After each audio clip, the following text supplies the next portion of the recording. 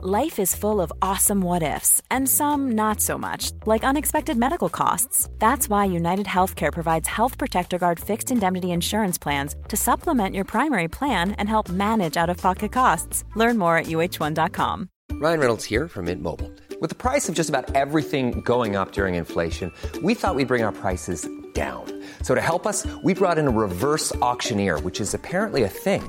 Mint Mobile Unlimited Premium Wireless. How to get 30, 30, bit to get 30, bit to get 20, 20, 20, bit to get 20, 20, bit to get 15, 15, 15, 15, just $15 a month? Sold! Give it a try at mintmobile.com/switch. $45 up front for 3 months plus taxes and fees. Promo rate for new customers for limited time. Unlimited more than 40 gigabytes per month. Slows full terms at mintmobile.com. Planning for your next trip? Elevate your travel style with Quince. Quince has all the jet-setting essentials you'll want for your next getaway, like European linen, premium luggage options, buttery soft Italian leather bags, and so much more. And is all priced at 50 to 80% less than similar brands. Plus, Quince only works with factories that use safe and ethical manufacturing practices. Pack your bags with high-quality essentials you'll be wearing for vacations to come with Quince. Go to quince.com/pack for free shipping and 365-day returns.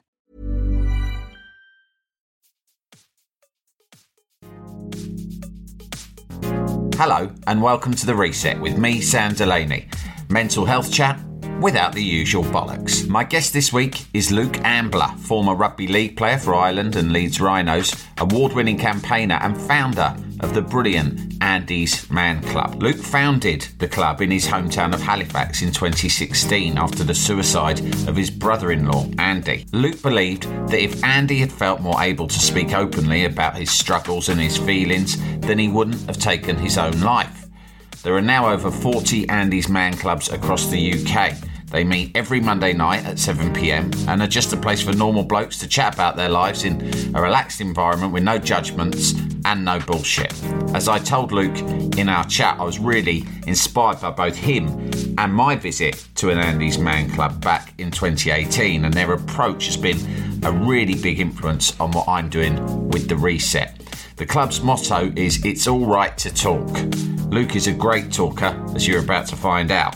I hope you enjoy listening to our chat. Luke Ambler, welcome to The Reset. How you doing, mate? Good, mate. Thanks for having me. Looking forward to it. Oh, it's a real pleasure. It's a real pleasure because you're the expert, mate. There's a lot of, or not enough, but there is different types of support out there for people who have issues with mental health or addiction or all these other issues. But the way that you and Andy's Man Club approach it boils down to a different way of communicating, doesn't it? Yeah, 100%. I think, we put tags on stuff, categories, don't we? Like mental health support, drug and alcohol support. I think what Andy's Man Club is just like life support. It's just like, you don't have to be suicidal, you don't have to have mental health, you don't have to have a drug problem. You're just struggling with life, and it's just about learning to be able to come and just talk about that type of stuff. Whether that's within Andy's Man Club or in my own personal work that I do, I've just been, it's really relevant now. I've just got back from working weirdly with a lot of blokes, actually. Guys who work on the roads, digging. And we just did a little workshop, just about expressing herself.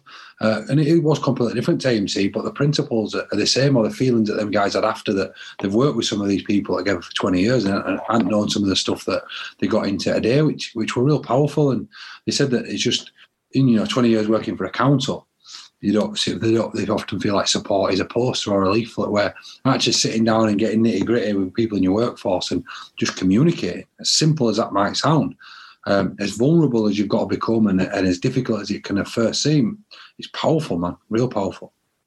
Luke, when you sit down with blokes like that, and I know you've done a lot of work in prisons and stuff, you're dealing with blokes who it's not really part of their personality or their culture to open up about feelings. It's not easy. How do you do it when you sit down with these guys for the first time? Because they must be resistant, a lot of blokes. Yeah, I think I explain it weirdly. I explained this to the group today when I first started, because a lot of the stuff out there I do were around mindset, stress, mental well-being. And I give them a story straight away about when I were a rugby player. And we used to have people come in and speak, and how you might, straight away there's a few things going through your head, like, what's this shit going to be about today? You maybe don't give your full attention because you're not really that arse. It's just a tick box and all these stuff. I says, but who in here's got the bottle to stand up now and and do this for the next 2 hours? And everyone went, no, not me. So exactly. So that's what I've realised, like, since I've started doing this, you know, that you've got to have that, you know, it takes a little bit of courage to be able to stand up eventually, to be vulnerable. So by saying that straight away, they realise that you're just one of them. This is just a lot like us who once sat here. Now he's just actually leading it, but he's just a normal geezer, which then takes away any stigmas of a guy in a suit or some guy who thinks he's better than everyone. They're not actually a normal bloke, just like us. And there's a reason why I do that. And then I'll probably open up, and I do swear a little bit. It's just my nature, you know. I'll talk about shit we've been through and stuff like that. And then I'll give them a little bit about me so that they realise, oh, actually, he's been through a bit as well. By this point then, like anyone would be, they've got some common ground with me. And that's how we end up building relationships with anyone, right? We have a common ground, a common theme that we're interested in. And because then they realise, actually, this guy's the real deal. He's not someone here just to tick a box or to have a paycheck or whatever. He's actually genuinely interested in helping us or in helping me out, because it's always about that individual. And actually, he's all right. And then that resistance is never really there. Even when I've been to prison and I've worked with, you know, gang members who have got nowhere near the sort of life. You know, I've had nowhere near the sort of life that they've had or the upbringing. But I just believe it's breaking down the barriers to connect on a human level. Because behind everyone's facade, whether you're a doorman or a engineer or whatever title you've got or tagline you've got, we are all at a root cause. We all eat, we all shit, we all sleep, and then we all try to provide and protect our families. And we all just want to be loved and have some security, don't we? So when you get on that level with people, you realise that we're all just human beings. I know from speaking to you before, there was a time when you were very different to the man I'm talking to today in terms of your ability to open up, admit vulnerability. What were you like back in the day? I think that's important what you just said there, because I think the way I view things now, like, people often talk about like what you can control and you know, worrying and stuff like all this type of stuff. Like, everything I am today, I've built. Like, it's took some digging off some weeds, because people are afraid to dig weeds up because it's a little bit more. It's a lot harder work.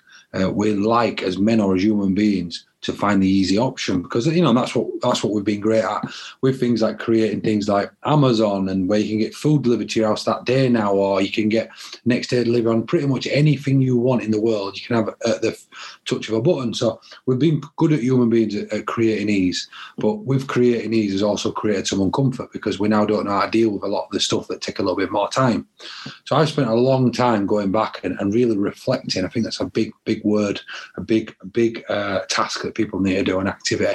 Reflect on what's gone wrong in your life, what you can improve on, and going back, you know. And there's been a variety of stuff that's happened in my life that has led up to a series of events that has led to me being, I guess, who I am today. And I'm still on a journey now, even like pushing boundaries even further now. Like, seeing, a big question I'm living by at the minute is like, what are you capable of? And it's a question that I don't know whether it came up somewhere before or I heard it on a podcast or what. It were actually just someone talking about what they do, fitness wise. And the question came like, what are you capable of? Because in the past, you know, I was a worrier. I was someone who always focused on what I couldn't control. I was quite an emotional person internally, you know, with how I responded to things. I had a mum who had a car crash that left her with a mental illness where she has drop attacks from, you know, comfort aid, which put on weight, and there's, you know, you're getting name called at school, bullying, whatever you want to call it, and all these stuff, you know, accumulation of things, of events, but every single one that has happened has taught me something positive, because I do believe in our hardest times come our best lessons. I don't want to be cliched and come up with like sound bites here, but I genuinely believe that like our hardest times create our best lessons. Same with you, like, your best article you've ever wrote or something good that's happened, it didn't actually teach you much. You actually learned when someone said, oh, it's not really good, this. You know, is that, you know, come on, it's shit, this. Or like when you were, you know, you had your drug and alcohol problem, like you learned probably more then with the people you're surrounding yourself with, the habits you were getting into, the choices you were making, that you now want to get yourself away from them. And now you're building up those positive habits and you're doing the good things. But you learn a lot, don't you? And I think the ones who end up kicking on most and protecting that thing, most important asset we've got, that thing called his brain between his ears, are those ones who are willing to continually learn and grow, ultimately. Was there a turning point, though, where you first started looking into this stuff and you first were attracted to the idea of digging up the weeds, as you say? Yeah, do you know what? I got into personal development at a very young age. I like to call it personal development because I think we call it mental health a lot, which is good. But mental health mindset, they're pretty much similar, aren't they? If you have a good mindset, usually it takes care of your mental health. Before anyone gets triggered by that, there is another thing called mental illness, which is very different. My mum has a mental illness. As a result of a mental illness, she ended up with some poor mental health, which led to depression and anxiety. But usually if you can help put stuff in place, it helps you, doesn't it, with your anxiety and depression. But for me, turning point were obviously learning about my mum's mental illness. There are a lot of stigmas going back 20 years.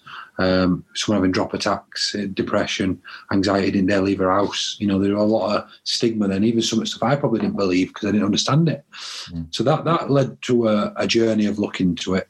And then obviously when I got let go from Leeds Rhinos, I had a bit of a plummet myself. And I won't say I was depressed because I think it's quite easy to say that now, innit, that we're depressed or we're anxious. I was a natural born worrier, as that's what my nana used to call me, my little Irish nana.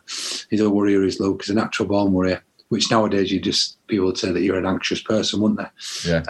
And I ended up with some low mood, some overthinking. I got let go from Leeds. I'd started eating loads again and drinking, sleeping around. Missus had left me, and I was trying to fill a void. And then it was just a moment of madness on a night out where I had a realisation that I needed to turn the why me mentality into what's next and stop focusing on the victim side of what's happened and start focusing on the lessons and what you can do about this. And that's where it all really stemmed from me. And now, that's how I live my whole life. No matter what happens, good or bad, what can I do about it? What genuinely can I do about it? And I think people say control the controllables, but it's more of a saying as opposed to an action. I like to, back that up. So, when Andy killed himself, which were horrific for my family. Though, what's next? What kind of control was? Let's stop other families going through what ours have been through. And the only way to do that is by stopping other guys not talking like Andy did. And that's where that mission started. But it's always been from that root belief of that suffering I went through myself to build up that mindset to say, okay, what can you do about it? Same with the pandemic. Me and you spoke just as we came on about how some people have really struggled, some people have really thrived. Some people have I've just survived, and some people have thrived. And I'd put myself in thrive category, but that wouldn't have been what I'd have predicted if someone had told me a year and a week ago that the world's about to shut down. From being someone who's always really busy, I'm away a lot, stopping hotels, I go around doing what I love. That boom, suddenly overnight you have to just stop doing what you love, stop going around speaking, delivering workshops. So you can't go in prison anymore, you can't go into schools anymore, you can't go into businesses, turn your laptop off, go sit in your house for next year nearly. I'd have been like, what? But I realised that when I go to prisons, I managed to convince prisoners that in their 23 hours a day, locked in a little cage, in essence, little room, that there's things that they can still do to help protect themselves in terms of mentally and physically, spiritually. So I had to take some of that on. So, I took that on and got myself a real rigid fitness plan, and I've lost over 20 kilograms. I'm fittest I've been, even fitter than I was when I played rugby. I'm fitter, I'm stronger, I'm healthier than I've ever been. Just by that simple thing of what can you do about this? And I ain't to brag and to say, oh God, look at me. Because don't get me wrong, there's been times when it's been harder in lockdown as well. But I think if you can put your focus mainly into that area of what can you do, and you get an appreciation each day of what is going well, the fact that I did get time with my kids, as stressful as it was, trying to homeschool like it would have been for everyone else, that's over now. They're at school now today, and that's a bit emotional actually, looking back, thinking that time that we had, which we'll probably never get again in human history, is gone. We got some real quality time, didn't we? The one asset we'll buy more of. One thing though about it is, mate, is that I can tell there are a lot of things about when you talk about yourself to remind me of me, in that I'm a worrier too. I was a worrier right back when I was young for various reasons, and that fed into probably why I became a drinker and got into drugs, because I just wanted to numb that constant sort of hum of anxiety that kind of follows you around everywhere. But also another thing that I've struggled with and that I try to overcome is the need to be constantly busy, to be energized and to be doing stuff all the time. And that's the balance, is that when you talk about what's next, I get that, because it stops you from dwelling on yourself, navel-gazing, pitying, getting stuck in the past. But isn't there also a risk in that, mate? Like in terms of you throw yourself into things so headfirst, you're always looking to the horizon, and you almost don't give yourself enough time to chill. Do you ever struggle with that? Yeah, pre-COVID, definitely. I felt it slipping back in a little bit lately when world's starting to reopen somewhat. So over COVID, I sort of developed another question, like, what now? And although that what now don't mean like what have I got to change now, it's like what's happening right now. Be present. Don't lose the lessons that you've. I was very fortunate when the world opened last time round that my world still didn't. So when my missus, when it did go back in lockdown, my missus was like, right, we'll start. I said, whoa, nothing's changing for me again. I'm still going to train every day. I'm still going to do what I've been doing every day, because lockdown never really ended for me last time, because I wasn't allowed to go back to work and do what I do. So I really enjoyed that time. I've got a little camper van and I were off a lot, like just sat on top of hills or parking above a mountain and climbing a mountain or whatever we were legally allowed to do at that point. Yeah. Cold water swimming, all this stuff, this freedom stuff. So now I want to make sure, me and my old man were just chatting about this yesterday, that whatever work I take on now, it's purely still fits around what I learned in this last lockdown that I can use. So like the fact that I can go do the school runs, the fact that I get more time with my kids. When I am home, I still need to be better at this, but being present. So like tonight when I do get home, I've had a big day working today and I've still got lots more to do. But when I do get home, phone off, just be present with the kids the best I can. Because that's what we learned in lockdown, didn't we, about being present. We have got more time on his hands. So I think it's not getting too caught up. It's easy to get in that rat race, or it's easy to get in that busy cycle. But I think you're right. I think it's not about spending your life being busy, is it? It's about spending it with those who matter and doing the things that you love. So no, I completely agree with that. I think that's definitely one of the biggest lessons to come out of COVID is, yes, what's next when something bad happens? But then when things are going good and you're in a place, like what now? What's happening right now? Make sure you're present. Make sure you continue to ground yourself. One thing that when we first met and I interviewed you for a piece in The Guardian, and we met at King's Cross and we met in a bar a couple of years ago at least. And one thing that I don't think I wrote about in the piece, and you probably won't remember, but that has always lived with me is you were trying to explain your approach to life to sort of stay on top of things and look after yourself mentally and spiritually every day. And in the middle of it, I think I picked up a glass and it just broke in my hand. I can't remember why, and water went everywhere. Oh yeah. And without saying, and it was quite a crowded bar. And I was like, fucking hell. I was about to go, Jesus, what's happened here? What a nightmare. I mean, it was really weird. The bottom of the glass just fell out. And you stood up without saying anything very quickly, grabbed a roll of paper and cleaned it all up. And then within seconds, it was just done with. You'd thrown the stuff in the bin and no one noticed. And you went, that's what I'm talking about. Keep life simple. When a problem happens, don't sit around thinking, oh no, why has this happened? Oh shit, what am I going to do? Right. And I think about that a lot, mate. I think about the way in which you just sort of fuss-free dealt with the spillage and the glass everywhere and just got on. There's never been a faster or easier way to start your weight loss journey than with PlushCare. PlushCare accepts most insurance plans and gives you online access to board-certified physicians who can prescribe FDA-approved weight loss medications like Wegovy and Zepbound for those who qualify. Take charge of your health and speak with a board-certified physician about a weight loss plan that's right for you. Get started today at plushcare.com/weight loss. That's plushcare.com/weight loss. plushcare.com/weight loss. Here's a cool fact. A crocodile can't stick out its tongue. Another cool fact, you can get short-term health insurance for a month or just under a year in some states. United Healthcare short-term insurance plans are designed for people who are between jobs, coming off their parents' plan, or turning a side hustle into a full-time gig.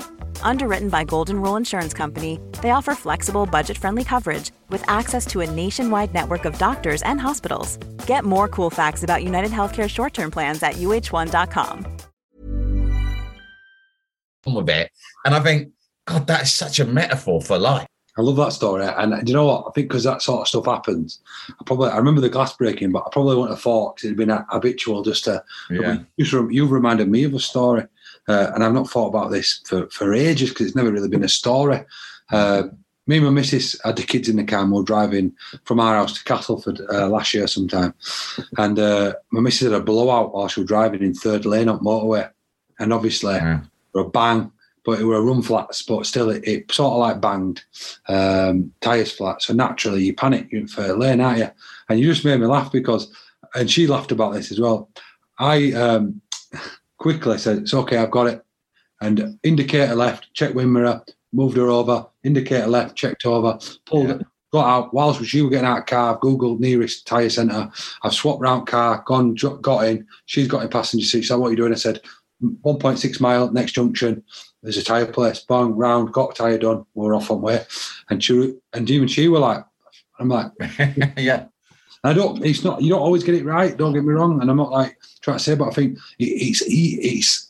I find it harder to sit and talk about what could have gone wrong. My daughter today, she got put under anaesthetic, and my 2-year-old, because she might have had a raisin up her nose, and it'd been quite easy today to be panicking. Like, what if she didn't wake up? Like, what if this happened? Like, anxiety's best friend. What if?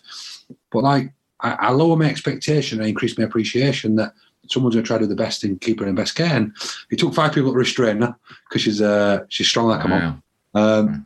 But they managed to get her to sleep. They've gone up there. She's obviously swallowed raisin. It's gone all the way through right channels. And she's back out. But like, that's just a simple analogy. Like, how we can let stuff eat away at us. It takes a lot, though. I mean, if you're a natural worrier, if you grew up a natural worrier, that's a long way to have come. Because I hear what you're saying, and I really try to do the same because I am awful at speculating. Terrible. Like, the worst moments in my life have always been because one small thing's happened, and my brain will speculate, what if. And before you know it, one small problem has been inflated in my mind to the end of the world. Yeah. And I think I'm not nearly as bad as I used to be, but it's a lot of hard work to completely readjust your mindset, isn't it? Oh, 100%. But it takes time. But the way I say it is like, you will have seen people in your life who were either really slim and have put on muscle, or you've seen people really big and they've become lean. That didn't happen overnight, though. Yeah, like, that took a lot of work, a lot of diet, a lot of training, a lot of thought and process behind that. And that's like your mind, right? Like, it takes time. To a point, sometimes my missus probably thinks that there's some stuff I just don't care about, and probably because I don't. Not. I think there's a level of things that happen in the world. The way I view it is, when my missus was 6 months pregnant and she got declared critically ill, she had an asthma attack. The only thing that truly mattered in that moment was the fact that I was about to lose my missus and my unborn daughter. That was the only thing that mattered. And when you look back and reflect at that sort of level, and you can remember, I'll just quickly flick back. You've been to family funerals or friendly funerals, and you've promised since you've been there you'll keep in touch with people and that you'll live for today. True? Yeah. A week goes past when that pain starts to ease and that lesson you forget. That's why I think it's so important to constantly reflect. So, like, I don't wait till I'm at a funeral anymore. I think I want to do this with my life. So, like, I don't wait for anything. Like, I just don't see the point, because genuinely at any point after this podcast, I could die. So I want my interaction with you to be a good one. So that if that does happen, there's a good piece of, or a good memory for you that we've had a good relationship or whatever that may be. And like, but back to the missus bit, when you truly think that that's your life, your world, and it might just crumble and be taken from you, like, all the little bit of shit don't matter, like a tyre blowing out or a glass breaking or like all the stuff. So when I was younger, like, oh my God, what about this? What are people going to think? Oh my God. Even that, like, you know, if your kid screams in the street when you got a baby, I've worked out that, like, you're not actually worried about your kid screaming, because when they scream at home, you don't panic like you do in the street. You're only ever actually worried what other people think about you and how you are as a parent. Yeah. And then you realise that you don't give a fuck what other people think about you.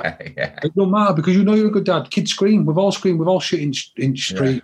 I want to talk to you about how to help people. What's the balance personally? If people are listening to this and thinking, how can I be there for my mates, but without stretching myself so thin that I neglect myself?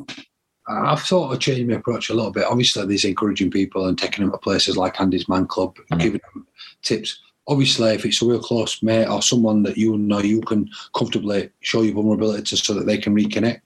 The problem is like, a lot of time people become attached to things. So if someone becomes attached to you as their support and you're not there one day, that can become quite difficult. It's a lot of burden on you. So I think it's about being there for people, letting them know that you understand. But also I think it's about setting a good example of yourself. So, like, are you doing the things to put yourself in the best place possibly mentally and physically so they can use you as a role model? Because people might not always tell you, but people are always watching. And the way that you deal with things, the way that you execute, the way that you handle business, mentally and physically, spiritually, that rubs off and people see that. And I think that's important, and I found that just through Instagram lately. I started running it a lot, and I run at stupid times because I have this theory that if self-discipline is a big, and patience are two things that are lacking so much in society. And self-discipline as a root to me means doing what you said you'd do even when you don't feel like it. Every morning I wake up at 5 a.m, my alarm goes off to go running, and I don't want to go. Genuinely don't want to go. Couldn't think of out worse. I'm warm in my bed. I could still get another hour or two sleep, but I go because if you win the small battles, I do believe it helps you win the war.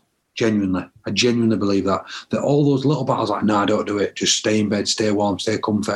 I genuinely believe that they help you win the bigger picture. And then people see this. So they go, well, if he seems as positive as he is, and if he seems as, as stable as he is, maybe it's because he's doing this running shit. Maybe it's because he journals. Maybe it's because he speaks to people. Maybe it's because, so I'll try that. So that's one way, being a role model so people can look up to. But also it's just being there. It's just being compassionate and learning to listen to people without maybe judging or giving advice. Not everyone always wants you to give them advice or your perspective. They'll ask for it if they do. Some people just want you to sit and listen, have a beer with them or have a coffee. That's simple at times. I know what you mean. Learning how to listen is a skill in itself. I am a talker. Right. And I want to be there for mates. And I come away from, I might meet up with a mate who's told me I'm miserable. I want to get it off my chest. And the most common thing I come away with from a meeting, I try to be a help, but I often come away thinking this, Luke, I feel like I talk too much. I felt like I offered too many answers or too many bits of advice.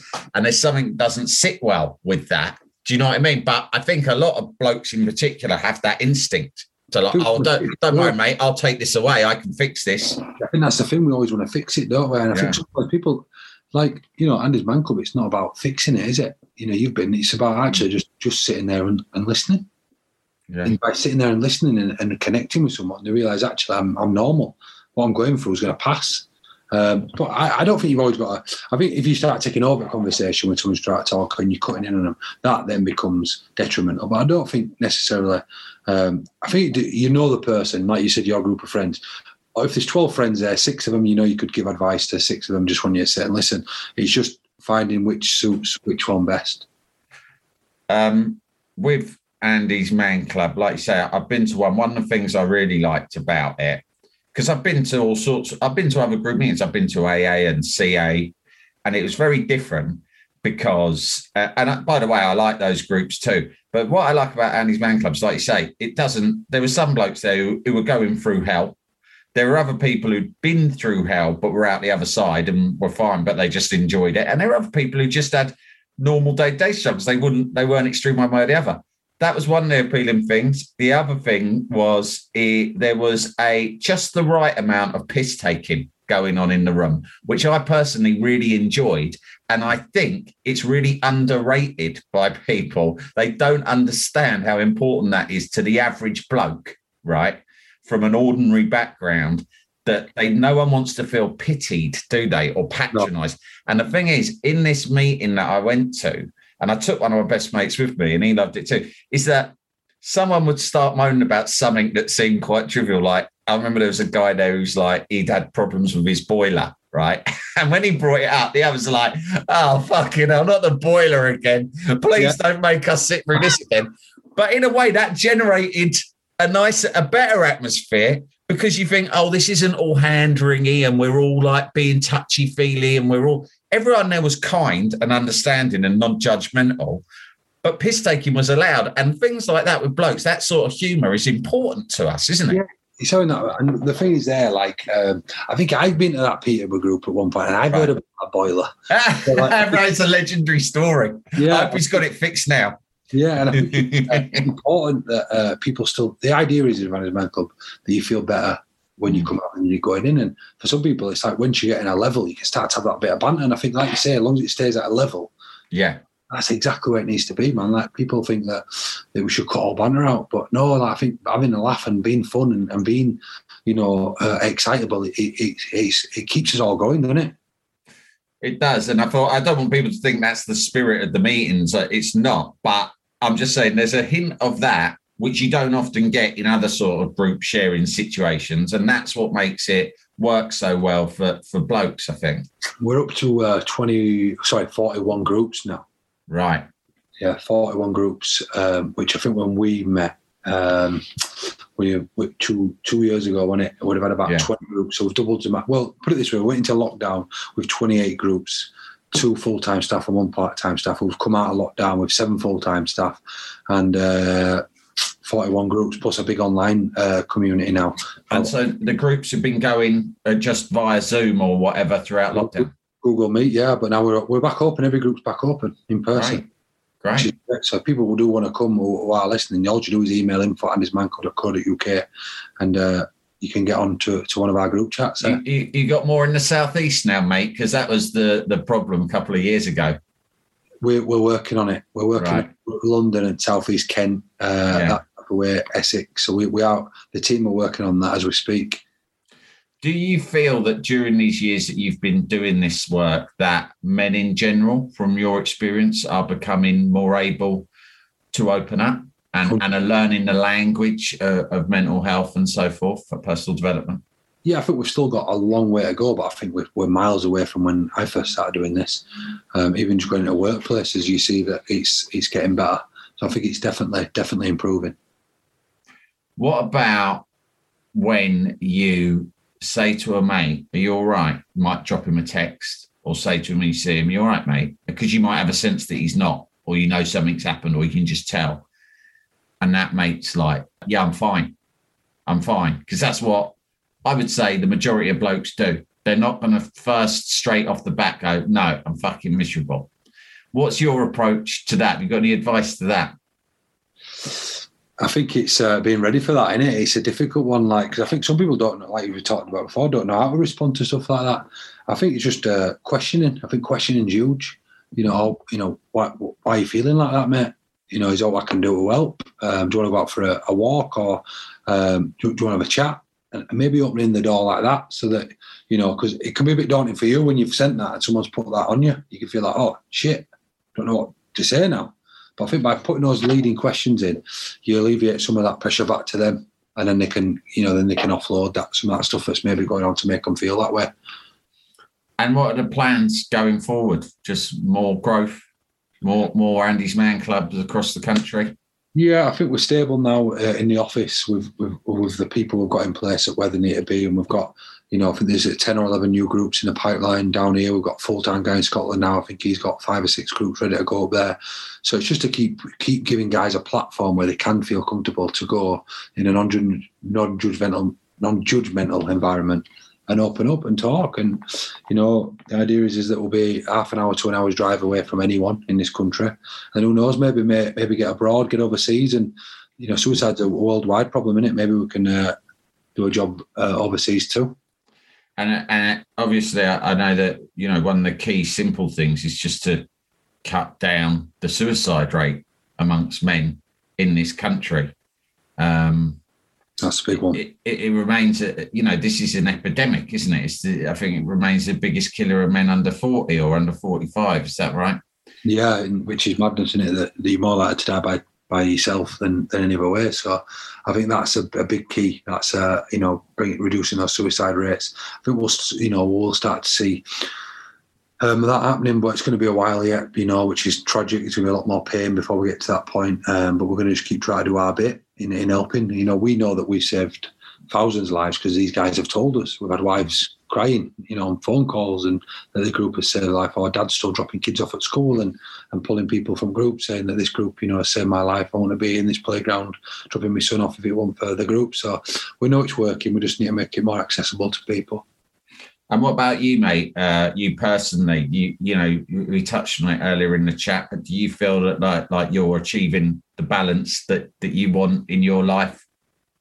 More now than ever before. I'm getting in a real good rigid routine of up early, training, take breakfast with the kids, school runs. If I've got work going to do whatever I'm delivering that day, back home, tea with kids, and then I lift on a night.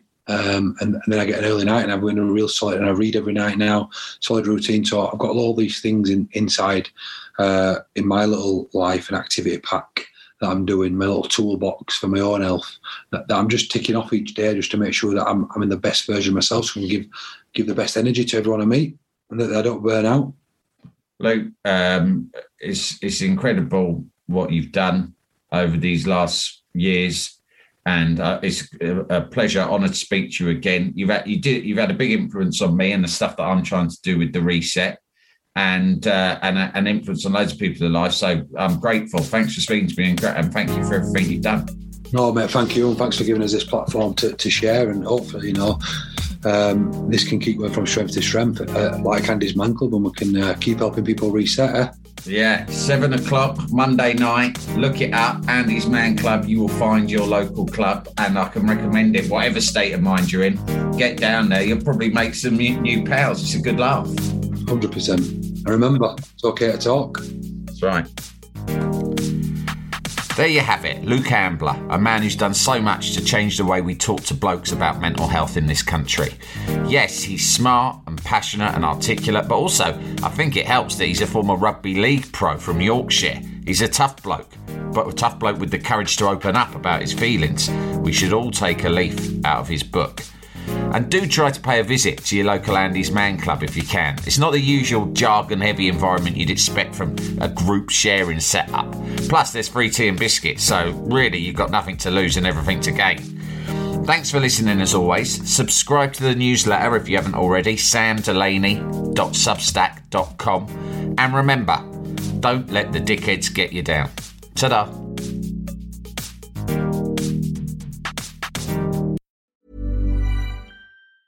Hey, it's Danny Pellegrino from Everything Iconic. Ready to upgrade your style game without blowing your budget? Check out Quince. They've got all the good stuff, shirts and polos, activewear, and fine leather goods, all at 50 to 80% less than other high-end brands. And the best part? They're all about safe, ethical, and responsible manufacturing. Get that luxury vibe without the luxury price tag. Hit up quince.com/upgrade for free shipping and 365-day returns on your next order. That's quince.com/upgrade. Imagine the softest sheets you've ever felt. Now imagine them getting even softer over time. That's what you'll feel with Boll & Branch's organic cotton sheets. In a recent customer survey, 96% replied that Boll & Branch sheets get softer with every wash. Start getting your best night's sleep in these sheets that get softer and softer for years to come. Try their sheets with a 30-night guarantee. Plus, get 15% off your first order at bollandbranch.com. Code BUTTERY. Exclusions apply. See site for details. Mom deserves the best, and there's no better place to shop for Mother's Day than Whole Foods Market. They're your destination for unbeatable savings, from premium gifts to show-stopping flowers and irresistible desserts. Start by saving 33% with Prime on all body care and candles. Then get a 15-stem bunch of tulips for just $9.99 each with Prime. Round out Mom's menu with festive rosé, irresistible berry chantilly cake, and more special treats. Come celebrate Mother's Day at Whole Foods Market.